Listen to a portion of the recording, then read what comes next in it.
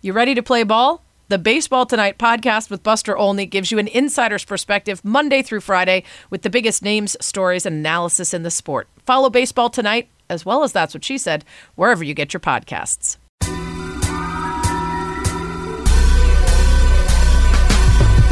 Welcome to That's What She Said with Sarah Spain, a podcast about, well, whatever the hell I want. Actors and musicians, athletes, comedians, neuroscientists, wine experts. If I find somebody interesting, I'm bringing them to you. We'll talk about how they became who they are, how they found success, battled failures, and how they ended up here, talking to me.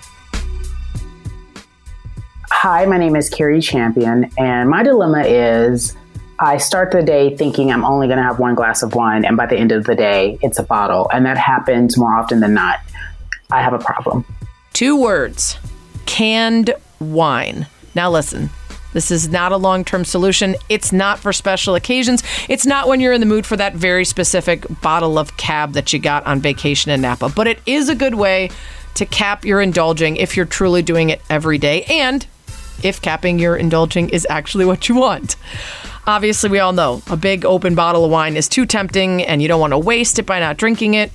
And now there are actually some good wines that come in cans. Or you could always do those half wine bottles if you're, too bougie for aluminum. You can always open another can or a bottle or a case. But hopefully, if you actually do want to slow yourself down and it's not just wishful thinking, the act of actually opening up another is enough of a stop sign to remind you of the limitations that you put on yourself before starting. It's kind of like, pouring chips in a bowl instead of eating out of the bag. Now, that being said, everything sucks right now. And I am feeling it hard. The news, the police shootings, mass shootings, immigrant restrictions, the ongoing COVID-related stuff. It's all a lot right now. So feel free to let wine help you for a while. But do keep an eye on how much you're leaning on it. Because it's kind of easy to joke about. And we can all have the dish towels that say, wine me up and watch me go. Or all I need is wine. But it's pretty easy to get into unhealthy patterns that aren't easy to get out of. So it's good that you got your eye on it, Cari. Try some of that canned wine. Drink it nice and slow. That's what she said. Hey, everybody. I hope you're all hanging in there. Thanks for coming back to listen to another episode. It's been rough for me the last week or two. From the Derek Chauvin trial to Adam Toledo to Daunte Wright. I'm just kind of feeling overwhelmed by life and the news, trying to skip social media a little more, trying not to scroll aimlessly just to see more bad news. And a couple days ago, I posted on Twitter about burnout, as I saw some women in the industry talk about leaving their gigs in the journalist world. They just needed a break. And I think that feeling that, life and work and the things we used to be grateful for and fulfilled by just, aren't hitting the same way right now. And I know for me, it's a lot of things that are out of my control and aren't actually about the job. So I'm being patient with myself and allowing myself to feel the feelings and finding good ways to escape the news and accomplish things outside of work, connect with friends and family, and get all that good extrovert energy exchange that I thrive off of. And I hope you're finding some good ways to get through it too. I've got some suggestions at the end of the pod that folks passed on. So stick around for that, and maybe those will help you too. And hopefully this very honest conversation with Cari Champion will help too. Former ESPN colleague who elected not to re-sign with the company last February. Now she's making her way in the sports world a la carte, doing sports and entertainment. She hosts The Arena on TNT. She co-hosts Cari and Jemele Won't Stick to Sports on Vice TV, and has a new podcast, Naked with Cari Champion, available wherever you get podcasts. And it's an interesting conversation as a lot of people are pivoting to new gigs and looking around at what they've been doing and seeing it differently and maybe wanting a change. So we talked about her decision to leave and how she and Jemele stir stuff up on their new show, how she bought a house mid-pandemic, her activism, the challenges of working for multiple outlets, a bunch of other stuff. I think you guys will like it. Felt a bit like a therapy session for both of us. Enjoy. That's what she said. So you all, of course, remember that Cari Champion has been on the podcast before. We talked about all things in her life growing up, making her way to the Tennis Channel, making her way to ESPN, finding her way to the First Take desk, and everything that came after. But here we are a couple years later, talking about a massive pivot point that happened to come before the rest of the world pivoted as well. And I want to start there. I mean, it has to be very clear, right? Or maybe I'm wrong, that if a month after you made the decision to leave ESPN, you knew a pandemic was hitting and everything was shutting down, do you think you still would have made the decision not to sign a new deal? Absolutely not. And by way of background, I signed a deal in October of 2019 for another year. But I signed the deal knowing, and there were some caveats put in it, but I signed the deal knowing that if I get another opportunity to do Titan Games or some other things that were coming my way, I would just leave and I would give enough notice. We were all both on the same page that yes, it's not working out because I'm not happy, and it was not a place where I felt like I could commit a few acts of journalism anymore in the way in which I wanted to. But if I would have known a pandemic was coming, because you have to, like, Sarah, like in perspective, we talk about this all the time because it's crazy. So my last day was like maybe January 31st or something like that. I flew to Atlanta to film Titan Games for one season. I was filming it in February for the entire month. And I was going to leave Atlanta and then come back to LA and work on some things with another network. The world shut down, as we know, in March. So several things happened. I was like, wait, this is crazy. What's going on? All the things that I was working on either got hurried up or pushed away. So like the Titan Games was supposed to air in 2021, but they were like, nope, this will be airing tomorrow because we have no programming because people can't sit around and, be with each other. And then I was supposed to do the Olympics. And as you all know, there was no Olympics. So and these were things you had lined up right after you knew your deal with you weren't going to re-up with the ESPN. You were going to leave. And here's the things I've lined up to start doing right after I'm done and say goodbye. Yes. And so two things happened when the world shut down. I wasn't so much worried about work. I was panicked in the sense of like, is this a movie? I was just in terms of well-being of the world. And I got COVID. I got COVID and I didn't know I had it like many people. I was in New York in March. I came back home it was the first week of March, and I came back home that Wednesday. By Thursday, I wasn't feeling well. Saturday, I couldn't taste or smell, but no one said that was a symptom yet. That's how early on it was. And then our former colleague, Kaylee Hartung, I saw her on GMA saying, I actually have COVID. And quite frankly, one of my symptoms was I couldn't taste or smell. Then you hear all the doctors and the CDC saying, one of the symptoms is, and I was like, oh, I got it. But by then I had to start feeling better. It was like a 48 hours of, thank God, I know because it's so many people have died and I don't want to dismiss it, but it was 48 hours of, I feel kind of lethargic and tired and sleepy and I can't taste or smell. Then my taste and smell started coming back and I was like, okay, I'm pretty sure I have it. But by then the world was in a panic and I wasn't even worried about work in that sense because you couldn't go outside. When you did, people wore masks. I went walking with my best friend. She didn't want to be next to me. She made me walk ahead of her. It was just crazy. It was just, everyone was panicked, as you all know, and no one really knew what was going on. So fast forward between you and I, it was the summer of social injustice, right? And we were having what I call the racial renaissance where, our world is coming back to, being the America that we know that it was founded on. And I was so broken and hurt and sad. And like everyone was, like, anybody who has a heart. And I remember just talking about it, but there was a hesitation to even post because I had been working at a place for so long that didn't allow you to be that free. And so I don't know why I hesitated, just because I had been trained. And then I just couldn't, I couldn't stop. And I just started like, whoever wanted, yes, I'm here. Let's talk about it. And then I was on my walk. Remember and I get a call. This is how random the world is. Hey, do you want to do a TV show with your friend Jamel? Do you have any thing that you can show us where you guys do something together? Now, Sarah, it's called The Art of Planning. Back in July of 2019, before my contract was up and I was getting renewed, I went to Jamel's house with a bottle of wine and a camera crew and shot a pilot. I didn't know what it was going to be, but it was going to be us talking about controversial topics and people were going to be like, what? And for her, it's fine, right? Because people have heard that. With me, you're just like, wait, I don't know, the lady from SportsCenter. What do you mean? What did she do? Da, da, da, da. And we just wanted to, again, just really push the needle and have uncomfortable conversations, which is where I thrive in personally. And I wanted to make that world professionally. But I wouldn't wait, so before we get to this phone call, I want to ask you, take me back to July. So you're filming this pilot. Jamel is no longer with ESPN.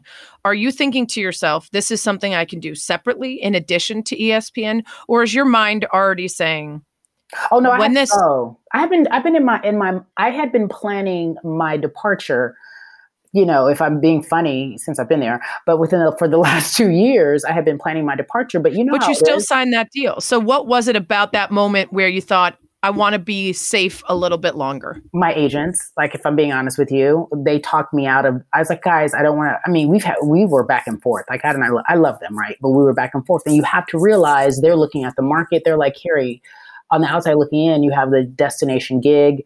People are like, why would she want to leave there? She's Monday through Friday. She's hosting SportsCenter. What's going on? What happened? Like, it has to be some scandal, no one can understand it. They're like, what?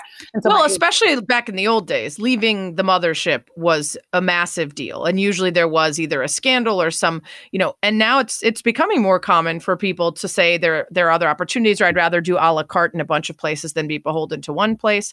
But in their mind, for you at that point, they still thought best case is to re-up. Yeah, no one was leaving.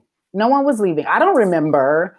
I've seen people leave maybe because their contracts didn't get renewed, or Jamel had outstanding circumstances. Like Kate Fagan is an example of one where they offered her a multi-year deal, and she said, "No, this isn't what I want anymore. I'm not doing the things I came here to do." She was the OG. Yes. I forgot about Kate. Yes, actually, Kate inspired me. Now that you mentioned that, because when she was like, "No, I'm out of it," and I believed her. Some people say that and they don't mean it. And I believed her. And they spend the rest of their career trying to figure out how. And I believe that she was just like, this doesn't suit me.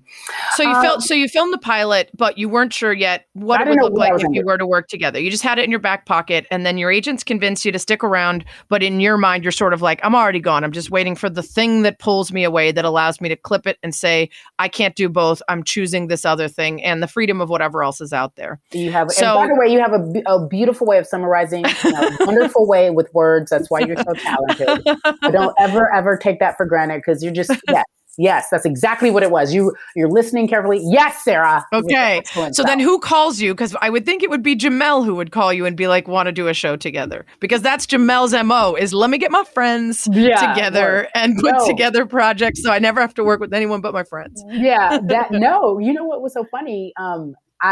When we filmed this pilot, either it was going to be my show or it was going to be our show. But she was so consumed with all her different projects at the time, outside of her podcast. Like, she had a lot of stuff going on, which now I can relate. She was like, what's going to happen when you leave that place? You're going to have 30 jobs and it's going to be overwhelming, and you're going to have to figure out to slow it down. Different bosses, 1099s, different contracts, different. It's not all filtered through one thing. Yeah. So that's when you really become your own boss, in the sense of you say yes to the projects you want, and you have to build an empire, and you have to build a team that keeps you together, because you can't. And so I didn't know what it would look like. And then this is what happened. In my mind, I said, if the powers that be say I can't do Titan Games, I'm leaving. I had set that up to myself, because I had to leave for a month and film. Like, not even a month. It was like 3.5 weeks. And there was no way there was a way, but would they allow me to film, coast to coast, and then do Titan Games? And I already knew they were going to say, I already felt it. So I had told my two agents, I said, if they say no, I'm not staying. And they were gulping and nervous and, well, are you sure? I said, I'm dead ass. I was like, this is it. I was like, we've been having this conversation. We've been behind the scenes working on opportunities. People have come to us, things I couldn't do. I had to say, no, can't do that, And I'm like, that's pretty cool. I wish I could do that. And I said, this is it, you guys. And I had to get them on board. It was literally like, I was like, you guys ready? I was like, it's about to go down. It's about to go down. And they were like, okay. Well, you said you didn't tell some family members you were leaving, because in the moment you were like, this is a really big leap. I need only people who are going to be like, let's go, let's do this. This is a good idea. It's all going to work out. Like, you needed a hype squad, and you were like, let me go ahead and tell anybody who's going to be concerned or offer up a dissenting opinion once I've pulled the plug, so that there's no way they'll talk me out of it. Girl, and that's happened before. It's like when I don't know, let me think of something. When you want to marry somebody your friends don't like, happens to, or when you want to buy something that your friends think you can't afford. I don't know. I'm just making. You want to get bangs. Yeah. And then, or you want to do silver hair and you don't tell anybody, you just show up with silver hair. I remember that. Yeah. You look like a superhero. I was like, no one's business but my own. And I couldn't tell them that. But, and then when I did it, I don't know if there were so many people who reached out who were so grateful, but then there were people who reached out to figure out what happened. And there was nothing that happened. Like, shit, I've been telling y'all, if y'all been listening to me, I'm tired. And then so nothing happened. Me happened. My spirit said jump. And you didn't ask for something else within the company first, because I know you've said part of the reason that you wanted to leave was you weren't able to do the storytelling that you want. Commit acts of journalism. Now, is that solely based on the conflicts within ESPN itself of like wanting to talk about race and social justice and those issues and feeling like even if you were in a different role at the company, there still wouldn't be the freedom necessary to do what you wanted? Or was it that I didn't want to do SportsCenter every day? I don't want to know about these stats and highlights and players and trades and injuries every day. What was it that you were missing? There was a time, Sarah, when I moved to LA, when I first started doing Coast to Coast in LA, even when I first started doing Coast to Coast in Bristol for a minute, we were very content based. It was tell the stories, ask more than one question, have some fun, involve the viewer in who you are, which is right in my, wheelhouse. We talked about social justice, what was going on with Colin Kaepernick. We were at the forefront of this conversation. And then obviously the regime changes and then it's back to what, our bread and butter, what we're made And on. you're talking the regime at ESPN, but also the regime of the country, right? It makes a huge difference who's in charge and what people are then making excuses for or pandering to. 1,000%. When so both of those happen around the same time. Yeah, Barack Obama leaves office, Skipper leaves, Donald Trump's in office, and then all of this, okay, I'm proud to be an American in whatever form that means for you, which comes with restraints for those who are marginalized. And so I was like, you could feel it. And there was a scariness. There was this, I would bring up subjects in the story Monday morning meeting and it'd be like quiet. It'd be met with silence. And I just feel like, and it was exhausting. You have to understand doing something 5 days a week that you don't love anymore is no longer what you want to do. It wasn't that I didn't love SportsCenter, and God knows I love David Lloyd. He can do no wrong. I miss him to this day. We still talk, we still text. He's Christmas cards. I love that man. When I talk about having my back, like he had my back, my front, my sides. Let's say something bad about me. Try to do something. He's like, nope, sorry, don't think so. Sweetest woman I know. You know what I mean? And that is truly, I am an acquired taste. So I understand. So when it was time to go because I was stagnant. I was stuck. I don't know how to describe the feeling for everyone to understand it, but it was no movement. You know what I mean? And I think also you can get moved continually into places that are, meant to be better status-wise, but they aren't necessarily a fit for what you are moved by. So like when Kate was on the podcast, she said, I wanted to be a writer. Yep. And I liked the idea of doing Around the Horn and Outside the Lines and all these shows that people watched and thought were great and people recognized me and I made money, but I wanted to write stories. And instead I had to know every single thing that happened every day in the sports calendar, which is exhausting and it never lets up. And that's what SportsCenter is needing to know every player, every play, every score. And so if you were there to tell stories or to interact or to have fun or all that stuff, most of your time is spent just keeping up. It's keeping up. Not only with the sports stories, it's keeping up with the political climate behind the scenes. I think that exhausted me more. I'm pretty good at digesting what's going on because, you've been doing this for years. We usually keep a good idea of what's going on. And if we don't know something, we catch up real quick. We're like, oh, that happened? What? We're always on our phone. We're figuring it out. We know players. We have connections. We're reading. We're constantly on our beat. Sports is our beat as a journalist. And we usually have a good idea of the major moves that are happening. And if we don't, we can do our homework quick enough to understand and digest. What the political climate was for me behind the scenes was exhausting because it was always met with no matter what I did, or it felt like, and this may be an exaggeration, but no matter what I did or whatever work I tried to do or whatever progress I would try to make, it felt like I was constantly being told I didn't do it right or something was wrong. And that's exhausting without encouragement. Working in any space in the world is exhausting to work in without encouragement. I don't care where you work. I don't care if you work at McDonald's. I don't care if you are a janitor. I don't care if you are a contractor and you're working on a house for somebody. If they don't tell you they like something of the work that you've done ever, then you're going to feel some type of way. And it got to that point for me. It could be just totally my feeling and how sensitive I was at the time. But what happens is, Sarah, enough was enough. It was time. I was tired. I didn't have any more joy. And I don't thrive in misery. Men do. Men love men. In any circumstance. If a man is listening right now, men hate their jobs and they just be like, nope, going to work every day. Love you. Bye. Bad relationships, marriages, you name it. I'm thriving. I can't thrive in misery. My spirit doesn't work that way. I'm a very free spirit anyway. So I make this jump, but you're right. I would have been in misery for another year or however long if I would have known the world was shutting down. I wouldn't have left. Who's walking away from a high-paying job that's stable, that you get a paycheck every 2 weeks while it's a pandemic and the world is shutting down, and you just watch all you look at your investments, like you're looking at your 401k and it's like, dropping down. You're like, what's going on? We'll get right back to the interview, but first, I'd like a word. What is your favorite word? So when I want to point out whether a friend is doing something where I feel like I'm being wrong, playfully or not playfully, or, the guy I'm dating, if I feel like he's doing something wrong, playfully or not playfully, I'm like, I think it's funny how. I just think it's funny how, and it's not really funny. It's me being like, you, Very passive aggressive. Maybe your word is passive aggressive. Yeah, that is my word. That is my word. Yeah, let's go with passive aggressive there. So this is behavior or a personality characterized by indirect resistance, but avoidance of direct confrontation.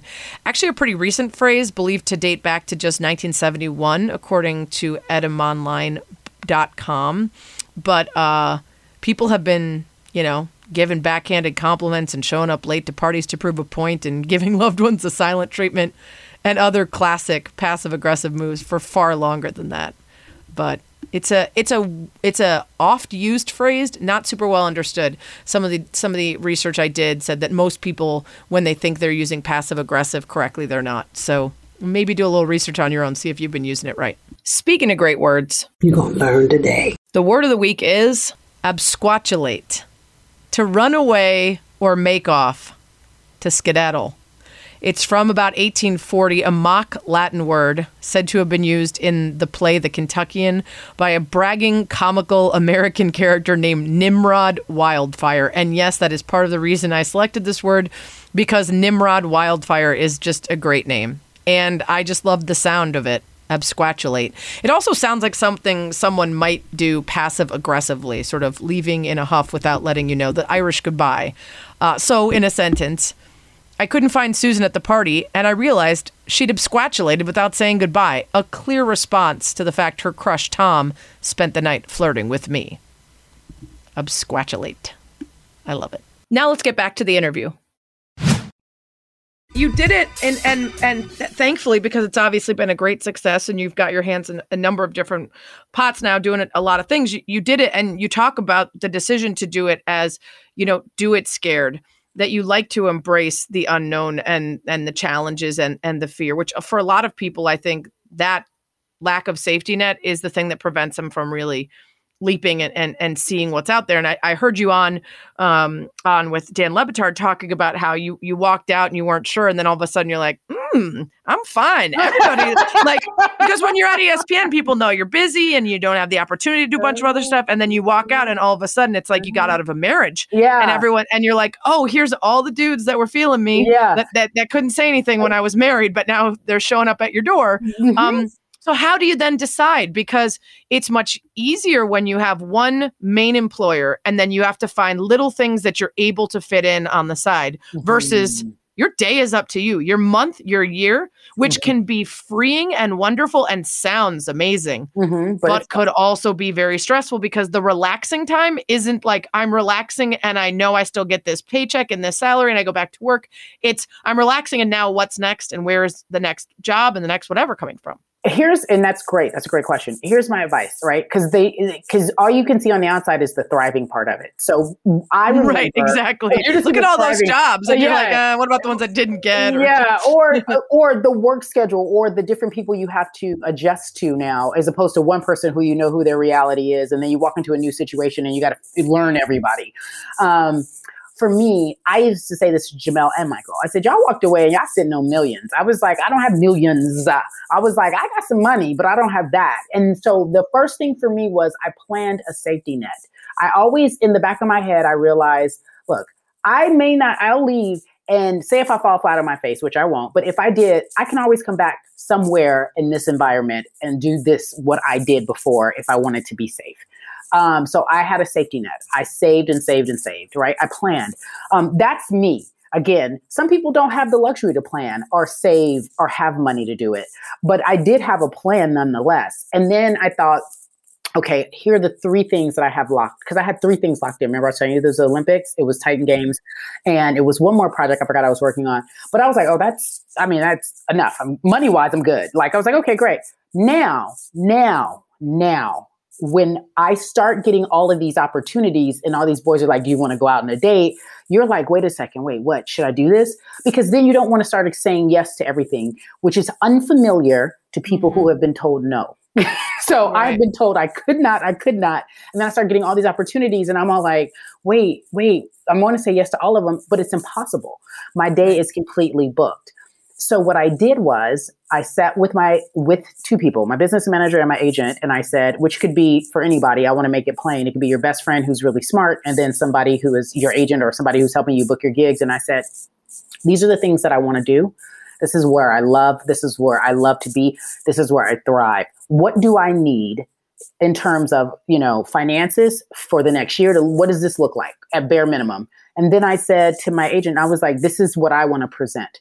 A whole nother side of me, but people outside looking in who don't really know me, don't know my personality, don't understand that I have views, don't know that I was a local reporter for 10 years before I even came to ESPN. It used to be from First Take. I just popped on the scene and that's all I've ever done. So at first it was, you couldn't do sports. Now it is all you can do is sports. So we were very clear about the type of gigs we were going to take that allowed me not to just ask questions, but to have an opinion.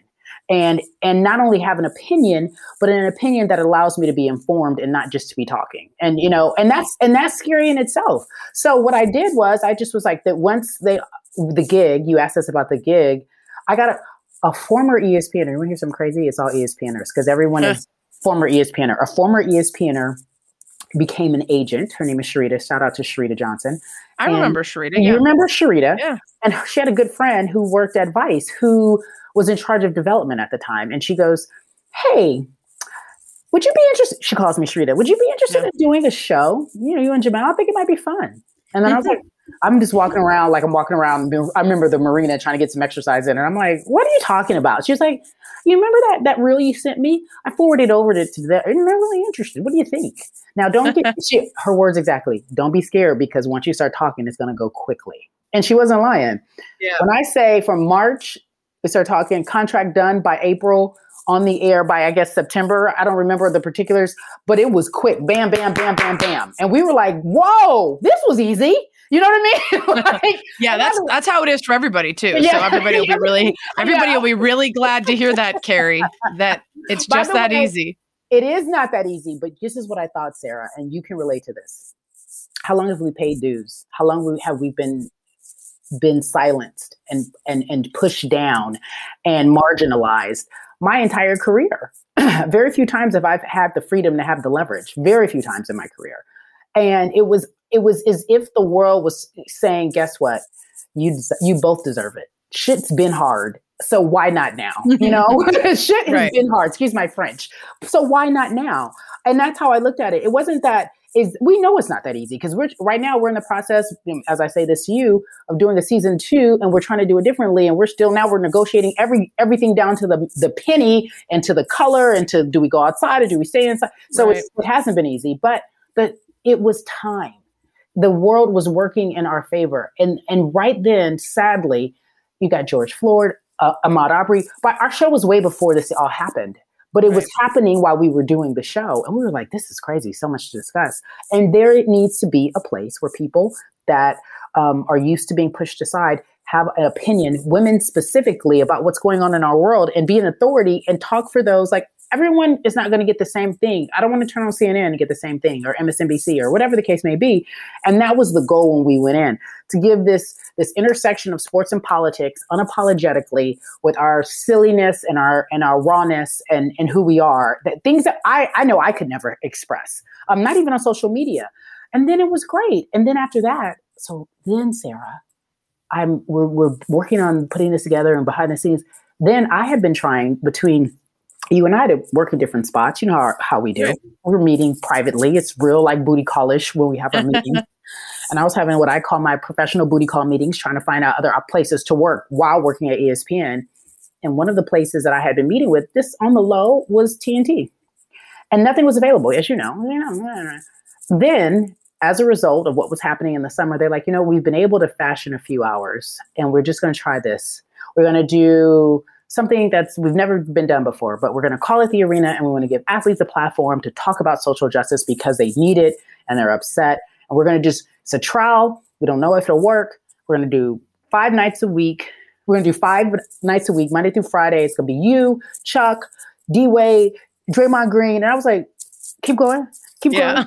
Keep going. This sounds like everything is too good to be true. Yeah. And so I was like, God heard my prayers. Like I literally, because my heart, honestly, Sarah, wasn't about being famous. It was about committing a few acts of journalism and talking about something that was so near and dear to my heart. That was breaking my heart. Like I was sad, just like you were. I know you were. We were just sad. It was just a Still am. Still, right? It's just, and look, and you want to know why I have a dilemma? This is why I have a dilemma, as we talked about earlier. So yeah. It's hard to face it right now. Like it's and it pops up everywhere. And if you have empathy and if you care about change, it feels pretty helpless right now to just keep going through the cycle. And if you have a heart, like you said, empathy, if you open your eyes, but this is why the world, to me, 2020 was demanding that we be better in every aspect of our lives. None of it was a coincidence. The world shut down. Everyone had to pay attention to the injustice. Everyone could not look away. Everyone couldn't dismiss it because their day was busy and they had to go to work or pick up the kids and do this and do that. You have nothing to do but watch this right now because this is America.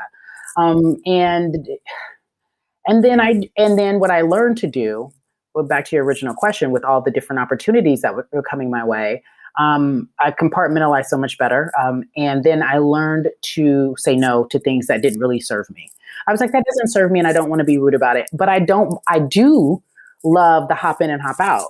Like I was hosting the Sports Illustrated Awards. I was like, that's my wheelhouse. I love that. Yes, this is great. Sports is my platform, but I want to do more. I want to talk about the marginalized. I want to talk to these athletes. I want to talk about having an opinion in a world that doesn't respect women's opinions, right? I don't want to, and I'm very careful. I don't know, you mentioned Dan Le Batard. I'm very careful in being specific and naming. I don't want to seem like I'm bashing because I do realize I have this platform because of ESPN. Right. And there's nothing wrong with that. But what happens is you grow out. You grow up and you grow out. Everyone, this could be your destination. Well, and it depends on who you are, too. I think there are people that are happy to be there for 50 years. And that's great. David Lloyd, my coach, loves it. That's where they want to be and that's what they want to do. And then there are people who I think want something else, but they're so afraid for good reason. Because leaving the top dog is scary because going out and doing a la carte, like I said before, for particularly anxious people or people who are risk averse. You said you like stepping out in fear and not being sure, but risk averse people, the idea of those spaces in between jobs would not be enjoyed. They would not be like, oh, look, 2 weeks off. This is what I always wanted when I was at ESPN. It would be like, you know what I mean? So like, I think it's great though to hear from people who feel differently because the people who are in hog heaven doing what they always loved forever, that's awesome. But then the people who want to move on or evolve and change and become something else, it's great to hear that perspective too, because I think a lot of people feel trapped, whether it's, I have a friend who left a job after 20 years. She worked at the same company for 20 years and thought she'd be able to get another job about 7 or 8 months later. She would take that 7 or 8 months to do what she wanted. And then she didn't get the job. And then it was pandemic. And so it took her almost 2 years. And that was really scary. But it was the right move still, even after all that, even if the leap didn't look the way she thought it was going to. And I think you have to hear about those examples, whether they go perfectly or not. Otherwise, people won't ever do it. I think, quite frankly, that everyone knows when it's time to leave, whether you continue to listen to that voice. Leave anything, leave a relationship, leave job, leave friends, leave things behind. Is it letting go or is it getting more? You know what I mean? You have to make these decisions all the time in life. It's whether you listen to that voice. Sarah, I ignored that voice for a very long time. It was in my spirit, but and then what happens is for me, people like me, it will manifest in different ways. My frustration manifests in different ways. And so I didn't want to continue to be frustrated because I wasn't making choices to make my life better when I know that I could. You take it out on other people. Exactly. Right. Fussing at people, mad, got an attitude, don't talk, whatever, and I'm all like, I'm just mad because you never know what anyone's going through. So I see it so differently now. Like if I'm interacting with someone and they're mean, I'm like, oh, okay. They're unhappy somewhere else. That has nothing to do with me. Got it. Right. You know what I mean? I think, and if you listen to that voice long enough, you'll make the decision if that's what you want to do. I would never tell anybody to leave, but what I would say in some aspect of your life, whether it be professionally or personally, do it scared because the reward is so much greater than the risk. It just is, because it's such a lesson. You learn, you evolve. I feel, especially for women, we are safety.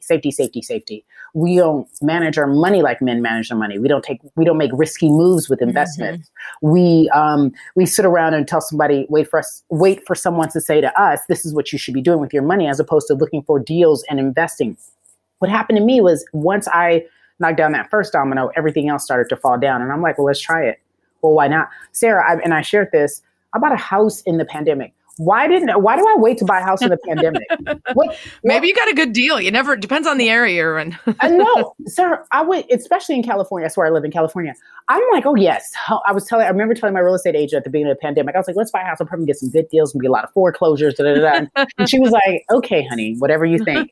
The market has not slowed down. Right. Now, here's what happened. Because I didn't have a W-2 gig and I was a 1099 employee, they were like, can you put 35% down? I'm like, hell no, I'm not putting 35% down on a house, And I was like, what happened to these deals all my friends got where they put 5% down and they got a big ass house? I was like, the 5% deals are gone. They were like, so by the grace of God, I bought a house that was, congrats. Thank you. But I the budget I went in with was ridiculous. And then I was way over my quote unquote budget, but it happened.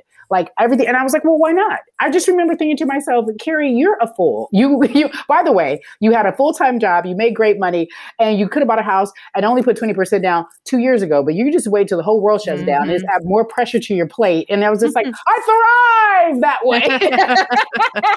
I love it. I love to see it. I love seeing you and Jamel and Kate and Michael and everybody, Dan, everybody, find what's right for them and make good on it. And, it sounds like the new podcast, Naked with Carrie Champion, is very similar to Be Honest with Carrie Champion. Yes. This is your go-to. This is like, let's strip it down and get past the surface level stuff and get to the uncomfortable stuff, get to the tough stuff. Yeah. It makes sense to me because I'm someone who loves to just be nosy and have people on my podcast and basically ask them all the shit I want to know about them under the guise of a professional job of asking questions. But why do you think you're drawn to that? What is it about that? Because this is now your second podcast with that sort of focus. Well, I would have kept Be Honest, but I didn't own it, and ESPN did. And then I wanted to do a podcast that I owned. That was the first thing. I wanted to own the name. I wanted to own the IP. I wanted to, if I ultimately turn this into a TV show, I wanted to own every last bit of it. I wanted to, business wise, you have to, Sarah, I'm a whole ass businesswoman now. I'm like, I'm a whole businesswoman. I want to, every commercial I do, y'all listen because I'm getting paid. Like, you better listen up because I'm getting paid. And so I'm very much into the aspect of talking to people about what makes them who they are, how they tick, because I am fascinated with my inability to be open, but I'm on camera and I'm a personality. My inability to share my personal life or my insecurities or my fears, even though someone now would say, no, that's not true, Carrie. You just said you did it scared. That took a long time for me to come to that realization and then share it. I like, for instance, here's an example. Steven Jackson was the first rollout of Be Naked. And I was fascinated at how he went from an athlete to a TV analyst to an activist. Like, we watched it all happen, you know what I mean? So quickly. And I was just like, oh, and like analyst / podcaster, right? Because he has this hit podcast. And it just happened so quickly. And I said, you had to be afraid of the moment when I see you popping up on CNN and everyone wanting to talk to you and you're marching with George Floyd's family. And like, kid, you used to rap about, this, that, and the third not too long ago. He was like, but we're all allowed to evolve and be different and to grow. And he talked about why he was so misunderstood and how he never felt appreciated in the NBA. And this is the first time in his life where he's really feeling like people can see who he is and how confused he has been and where he comes from and why he is at this level right now. And he said, I've always been loyal, but my loyalty has been misunderstood as anger, as a troublemaker, malice in the palace. But he's very quick to defend his friends because he lost his older brother. His older brother was murdered while he was around the corner at a club hanging out with somebody. And his older brother was trying to get to him for help, and Stephen couldn't help him. And he said, if I ever find myself in a position where I can't take care of somebody that I love, who takes care of me, I will. Like it was so hard for him to adjust to not having his brother around, knowing he could have stopped what, or at least he thinks he could have stopped what happened. Right. So here's the question I asked myself at the end of that podcast. Am I that loyal of a friend? Am I that loyal of a person? I think I am, right? But you talk to someone like this and you hear the commitment and you're like, no, I probably would do some bullshit. Like push come to shove, I might choose me over someone else, depending on who it is. I don't know if I have that in me. And so I was like, this is great. Let me just start checking myself and checking who I am. Did another podcast with a guy, Anthony Hamilton, who's a singer, and he started talking about love. And he was like, he's most vulnerable when he's naked, like making love. Duh, makes sense. Right. I'm not. I was like, I hate hearing those words, making love. Now, why is that? Why is that? If you want to bang, I'm like, hey. Yeah, exactly. Right. Break it down. But making love makes me feel awkward. It makes me feel seen. Mm-hmm. It makes me feel vulnerable. I'm running from all of that. And I have to ask myself why. So these are the reasons why I ask these questions, because it's fascinating, because then I turn around and ask myself that in the podcast, in the beginning and the end. It's like Brene Brown, on some of her podcasts, she talks about how interviews end up just being like, you need to get this information for yourself. Like you pretend like you're asking all these questions to other people, but you're really like, no, this is a therapy session for me. And I need you to answer these things to help me figure my own shit out. Well, I remember when you were on the podcast the first time, you dabbled in talking about your relationship with your dad and growing up and some of the struggles your family had. But you were pretty reticent to dive into it. It did feel like definitely a wall. And there's here's who I am when we talk about these things. And here's who I am when we talk about stuff I'm comfortable with. 1,000%. Is this therapy? Go ahead, Sarah. It is. I think it is.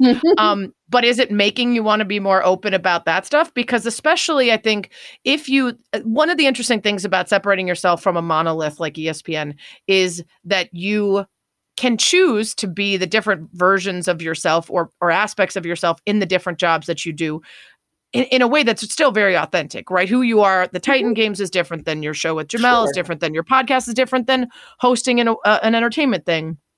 But it also allows you to let people see the whole of you in a much more transparent way than something like a Sports Center does. That's very set up and structured. But you have to decide whether you're the kind of person that has an affectation or a presentation everywhere you go, or whether you just say, okay, it's gonna be really hard to remember that every different place I go in a totally different way than it's easy to do when you're sitting at the desk at Sports Center. This is who I am. This is my anchor person.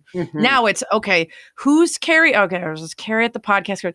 So you might just say, I'm letting it all down. I'm going to be more authentic and honest about all the things that made me who I am and brought me here. But that's a big pivot for someone if you were not comfortable with that ever before. Oh, no, it's scary, but do it scared. I told you, once I knocked that one domino down, everything else was like, all right, just embrace it. Brene Brown, speaking of, said something to me, but to all of us. It was in something I was listening of hers. And she said, Carrie Champion, you're listening. I'm listening. Yeah.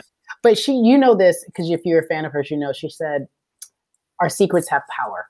And the more that we keep our secrets hidden in closets, they hold us back. They hold us back from being our full selves.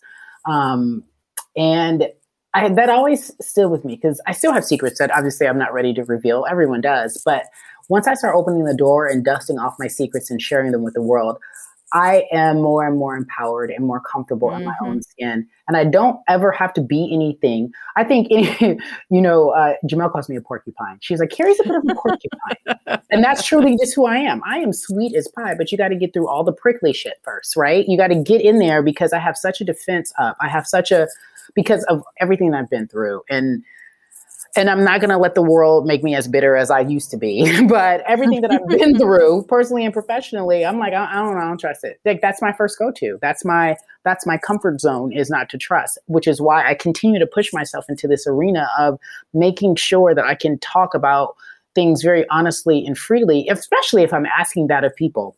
Yeah. So when we are doing, 160 Sports, 60 Sports, this is a whole new me. And I'm like, okay, this is who I am, but I'm sharing it with the world, and I don't know how they're going to receive it. Some like it, some don't. And that's okay, because it's who I am. I don't have to get in front of the camera and remember. There's a natural professionalism that you and I both have when we're on camera. Like, that's professionalism. Like, if I'm hosting the arena and I'm reading from a prompter, yes. But there will be because it's a different format of a show. So there will be these moments, like we had Cory Booker on, and he's talking about he's working on reparations. I was like, okay, so when are we gonna get our money? And then he just doubled back and not answer the question. I said, so we ain't gonna get our money. You know what I mean? Like, don't come on this show talking reparations, and I'm gonna be black and be like, where is the money? I'm a contractor now. I started right. I got a 1099. Who do I send it to?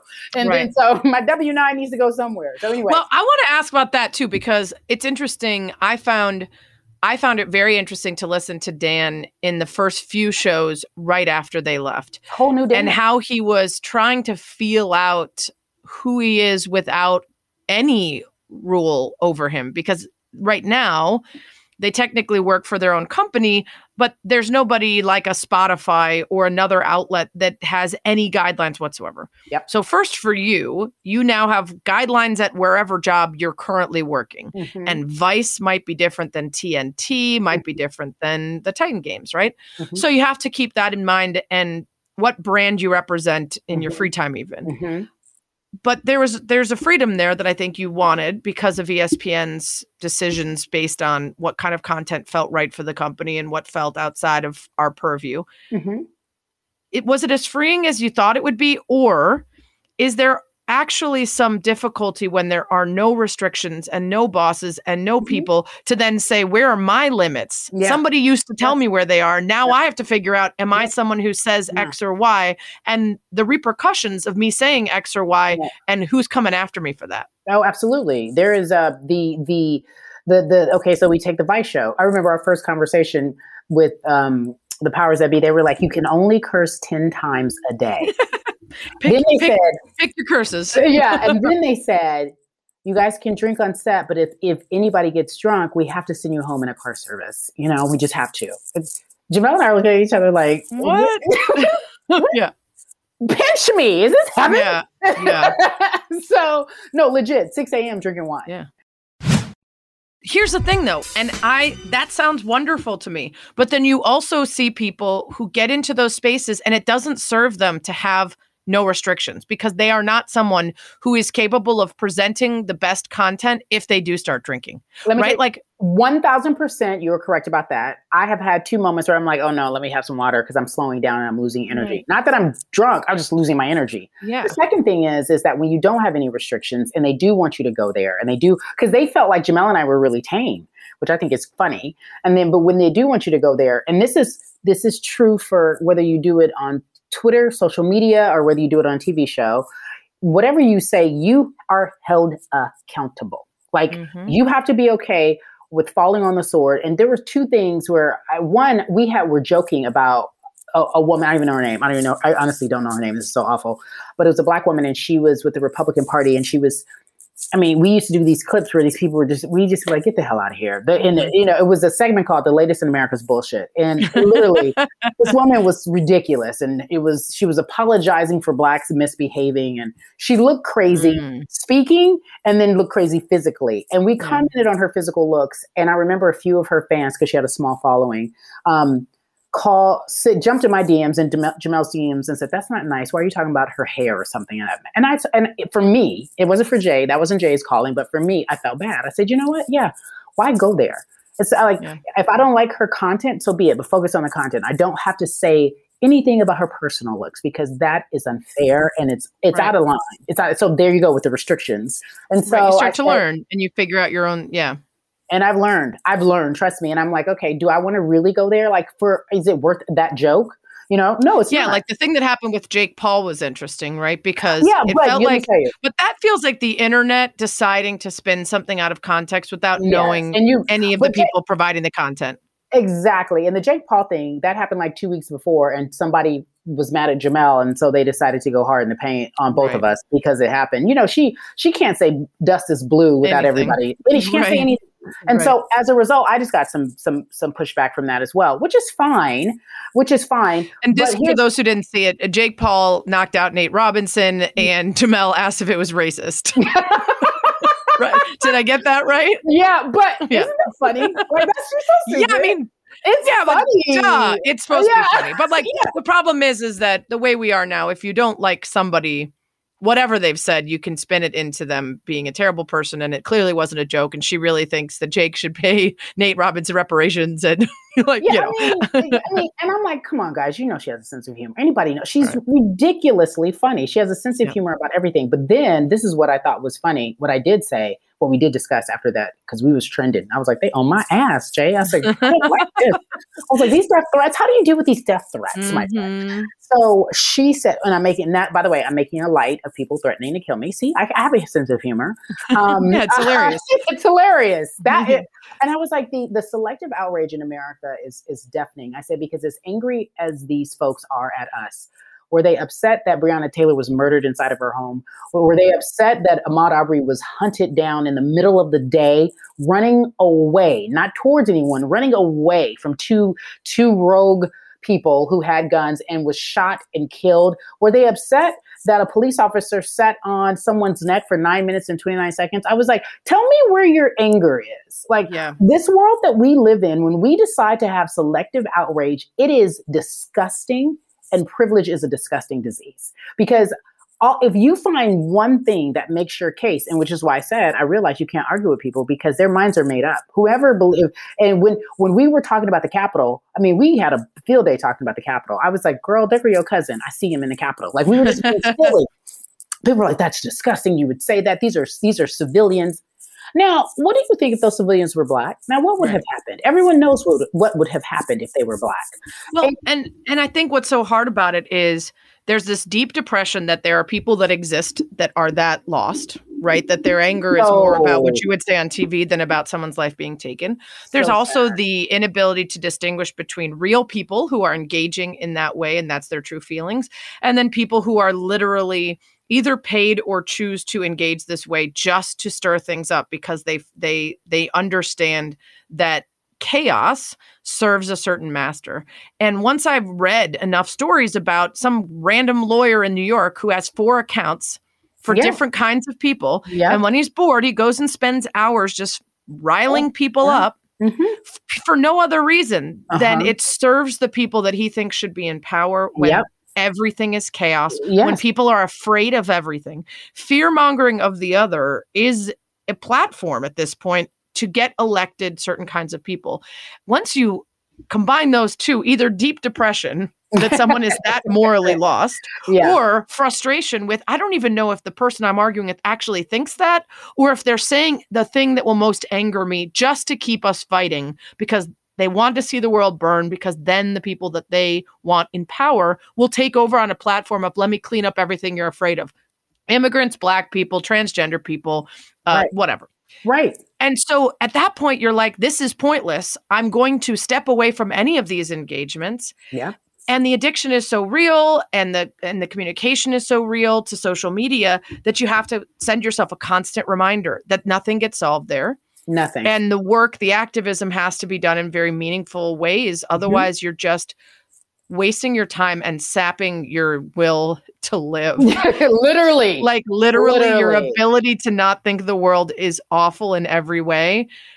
You have to step away, but then you don't want to give up on the things that really matter. You just have to be reminding yourself that that's not where they get fixed. Sarah, that's our constant dance and I'm including you in this, as the protectors of this beautiful country and the protectors of the universe and of what's right and the sense of moral obligation that we have.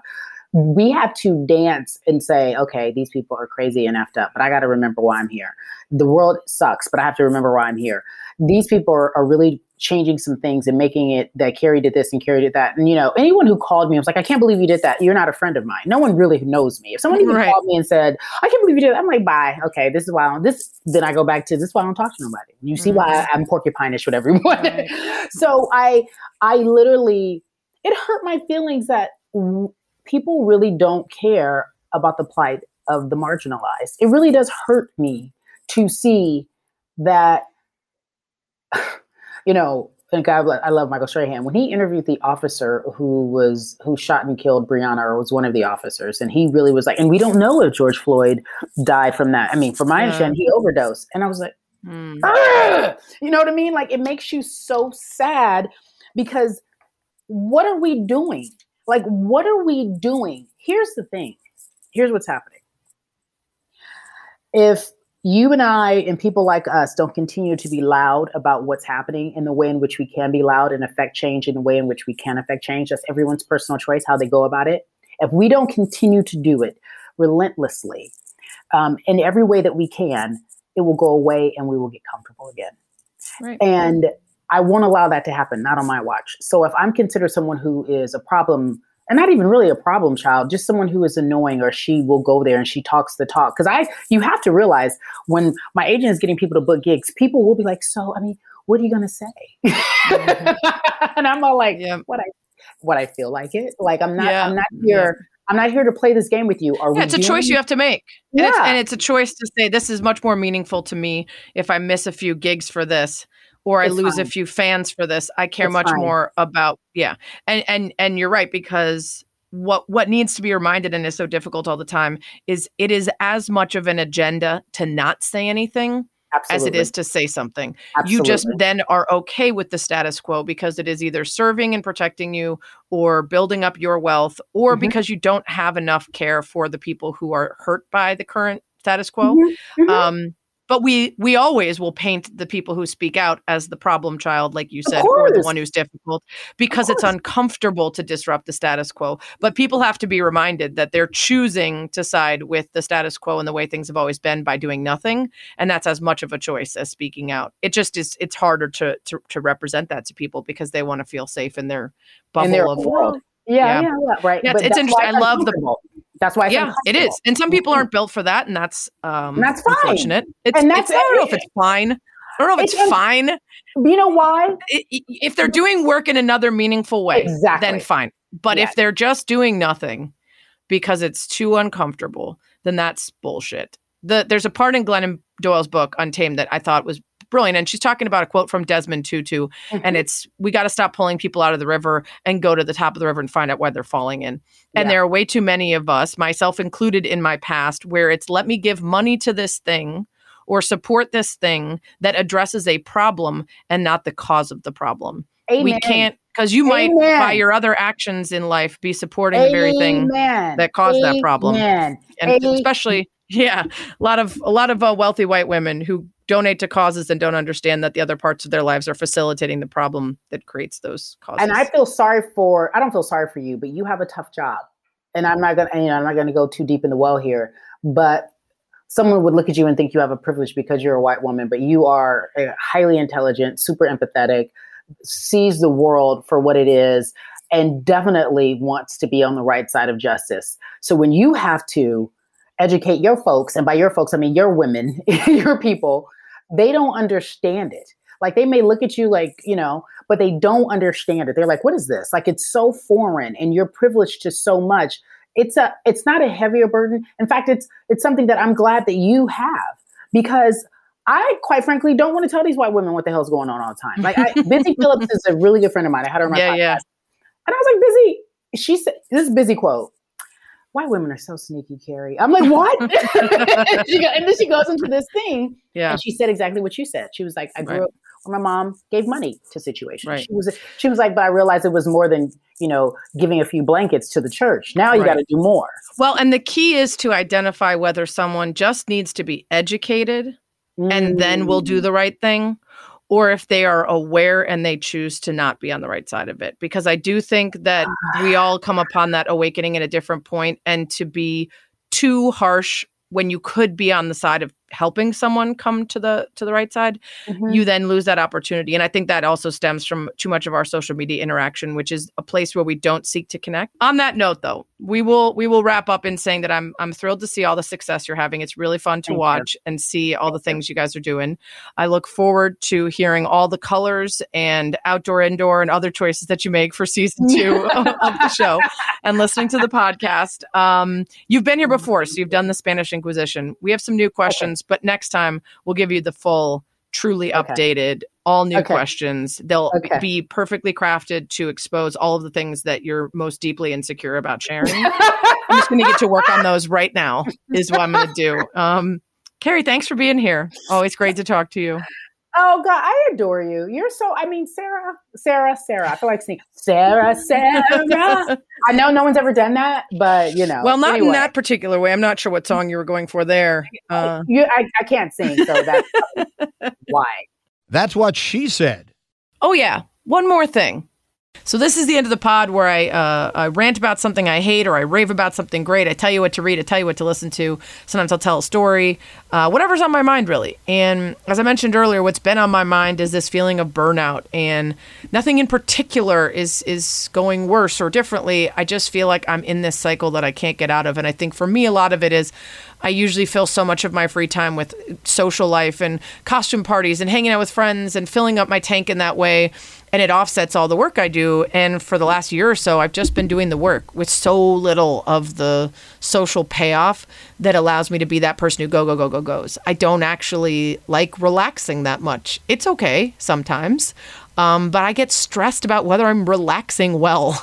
Like, am I reading the books I said I wanted to read when I had free time? Am I watching that show everyone recommended? And for me, what fills up my tank is being around people and getting their energy. And I think that's why I'm sort of hitting this wall here where I need some nice weather and I need some more time with people out doing things. So my two things, in case you're doing some of that soul searching yourself right now and feeling the same way. One is a Brene Brown podcast with the authors of Burnout, which is a book that talks about the science behind stress and the exhaustion many of us are feeling now a year plus into the pandemic, with some really fascinating and helpful conversations about how feelings, which, by the way, are named that for a reason, not thinkings, but feelings, because they are neurological and they happen in your body, top to bottom, head to toe.